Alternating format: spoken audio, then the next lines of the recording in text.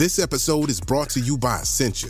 A better you starts with better hydration. Essentia is on a mission to inspire people to do what matters most. Their proprietary ionization process transforms water from any source into ionized alkaline water, providing water that's 99.9% pure with a pH of 9.5 or higher. Essentia overachieving H2O, the #1 ionized alkaline water. Shop now.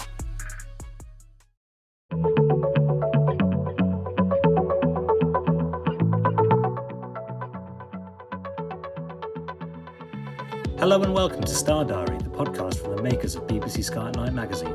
You can subscribe to the print edition of the magazine by visiting skyatnightmagazine.com or to our digital edition by visiting iTunes or Google Play.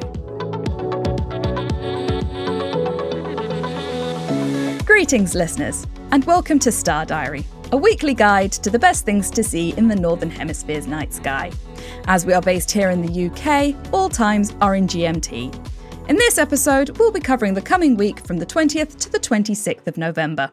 I'm features editor Ezzy Pearson, and I'm rejoined by reviews editor Paul Money. Hello there, Ezzy. Bit of a shorter week this time, not physically, but sometimes you get an odd week where there aren't quite as many events. It's just one of those things, isn't it? Well, we have had a few very jam-packed weeks, so maybe a bit of a breather is always a good thing. But that doesn't mean there's nothing to see. So what do we have to look forward to? Well, we've got the moon back in the evening sky, and because we've got lots of planets in the evening sky, it gives it lots of opportunities to glide past them. So we actually start with the 20th, so November the 20th, and around about 7 o'clock in the evening, you'll find the first quarter moon to the lower left of Saturn. So when you look at the moon, you'll see a star to the upper right of it, and that will be actually the planet Saturn. It won't just be a star. That's around about 7 o'clock in the evening. The next evening, the moon actually moves up and lies close to an occult Psi 1 Aquarii. That's magnitude 4.2. That's the actual star, not the moon. The moon's a lot brighter than that. But it's about 70 minutes, the occultation. It will vary depending on where you are and sort. But we've had sort of like transits and whatnot of the moons across Jupiter. This is, you could say, I was saying an occultation is like a transit of the moon across the actual star, except those are special types of transits. We call them occultations. And so it passes in front and blocks the light of the star itself. So for about 70 minutes, when we're looking roughly 7:40 p.m. On that particular evening. And in fact, Psi 1, there's a group, there's Psi 1, 2 and 3, the little triangle. But it doesn't occult the other stars, but it will get quite close to the moon's edge. The southern edge will get close to Psi 2 as well, not long after that. So, well worth having a look at. And I find these fascinating to watch them as the star disappears, because the moon's edge, it with the night side of the moon, the dark side of the moon, as we call it, that will block out the star. So the star will just go straight out. Stars are stellar points, unless they're doubles, and that's a different matter, but they're stellar points. And so it literally will just go 1 minute it's there, 1 second, if even a fraction of a second, it's gone. Yeah, because we've had quite a few occultations over the past couple of months, but it's been a while since there's been one with a dark edge.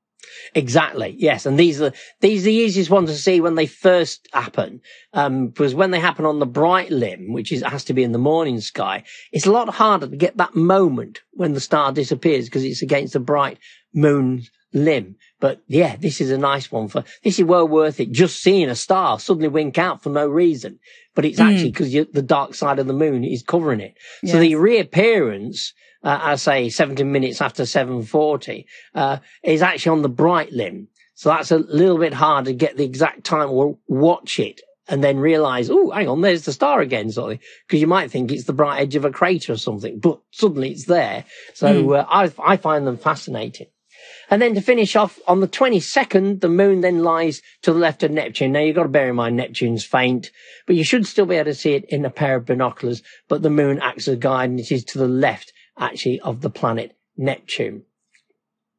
Now, as I say, we haven't got a great deal happening, but November the 24th into the 25th. So this is late night on the 24th into the 25th. When I say late night, I'm talking about 11:58.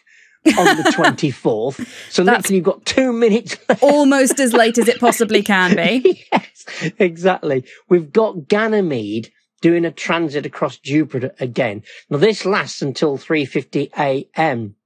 However, bear in mind once again that Ganymede will cross first. Then once Ganymede is off the disk, and again it's in the southern hemisphere because of the tilt of Jupiter and the plane of the orbits of the moons of Jupiter. And there it'll take a while before the shadow then begins to cross. So you could get the transit of Ganymede first, have a bit of a break, have a coffee or whatever, and then the shadow will start to transit again. If you like early mornings, of course, sort of thing. But, sometimes these things are well worth getting up for and having a look at. And then, as I say, it's a bit of a short week, but finally on November the 25th, we've got the moon passing on the 24th and the 25th of Jupiter. But on the 25th, in the morning, late evening of the 25th, the moon actually lies forming a bit of a triangle between Jupiter and Uranus. Now it's heading towards full. It's a few days away from full, and we'll deal with that next week, but it is heading towards full, so it's quite bright. But again, Uranus is a binocular target, so you won't see it with the naked eye with the moon so close, but well worth having a photograph. You could try a photograph, but you'd need to take different exposures, one to get the moon and then one to overexpose and get Uranus. And Jupiter, of course, is quite easy as well. So there we have it. And of course, just a reminder that actually to their left is the Pleiades, so a sign of the winter skies. Yes, so we've got the moon then on the 25th, the evening of the 25th, forming this triangle between Jupiter and Uranus. On the 26th, so this is the Sunday evening, it's actually closer to the Pleiades than Uranus, but it forms a bit of a triangle with the Pleiades and Uranus as well. So that finishes off the week for us. So there's still quite a lot of interesting things to see in the night sky this week. If you want to keep up to date with all of the goings on in the night sky, do be sure to subscribe to the Star Diary podcast so we can bring you the highlights every single week. But to summarise this week again, on the 20th of November, we've got the moon in the evening sky again, and it's going to be to the lower left of the planet Saturn. On the 21st, the moon is going to occult the star Psi 1 Aquarii in the evening sky, and it will do so with its dark edge, so it will be like the star suddenly just winks out. And it will also pass very close to the star Psi 2.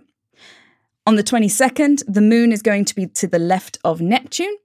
On the 24th, going into the 25th, Ganymede will transit across Jupiter's face. On the 25th, it's a great chance to see the moon, Jupiter and Uranus forming a shallow triangle together. And finally, on the 26th, the moon and the Pleiades will be together when the moon is almost full. So lots to keep up to date with there, and hopefully we will see you back here next week. Goodbye. Goodbye. If you want to find out even more spectacular sights that will be gracing the night sky this month, be sure to pick up a copy of BBC Sky at Night magazine, where we have a 16-page pull-out sky guide with a full overview of everything worth looking up for throughout the whole month.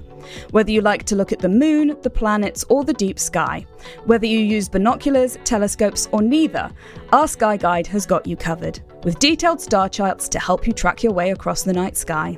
From all of us here at BBC Sky at Night magazine, goodbye. Thank you for listening to this episode of the Star Diary podcast from the makers of BBC Sky at Night magazine.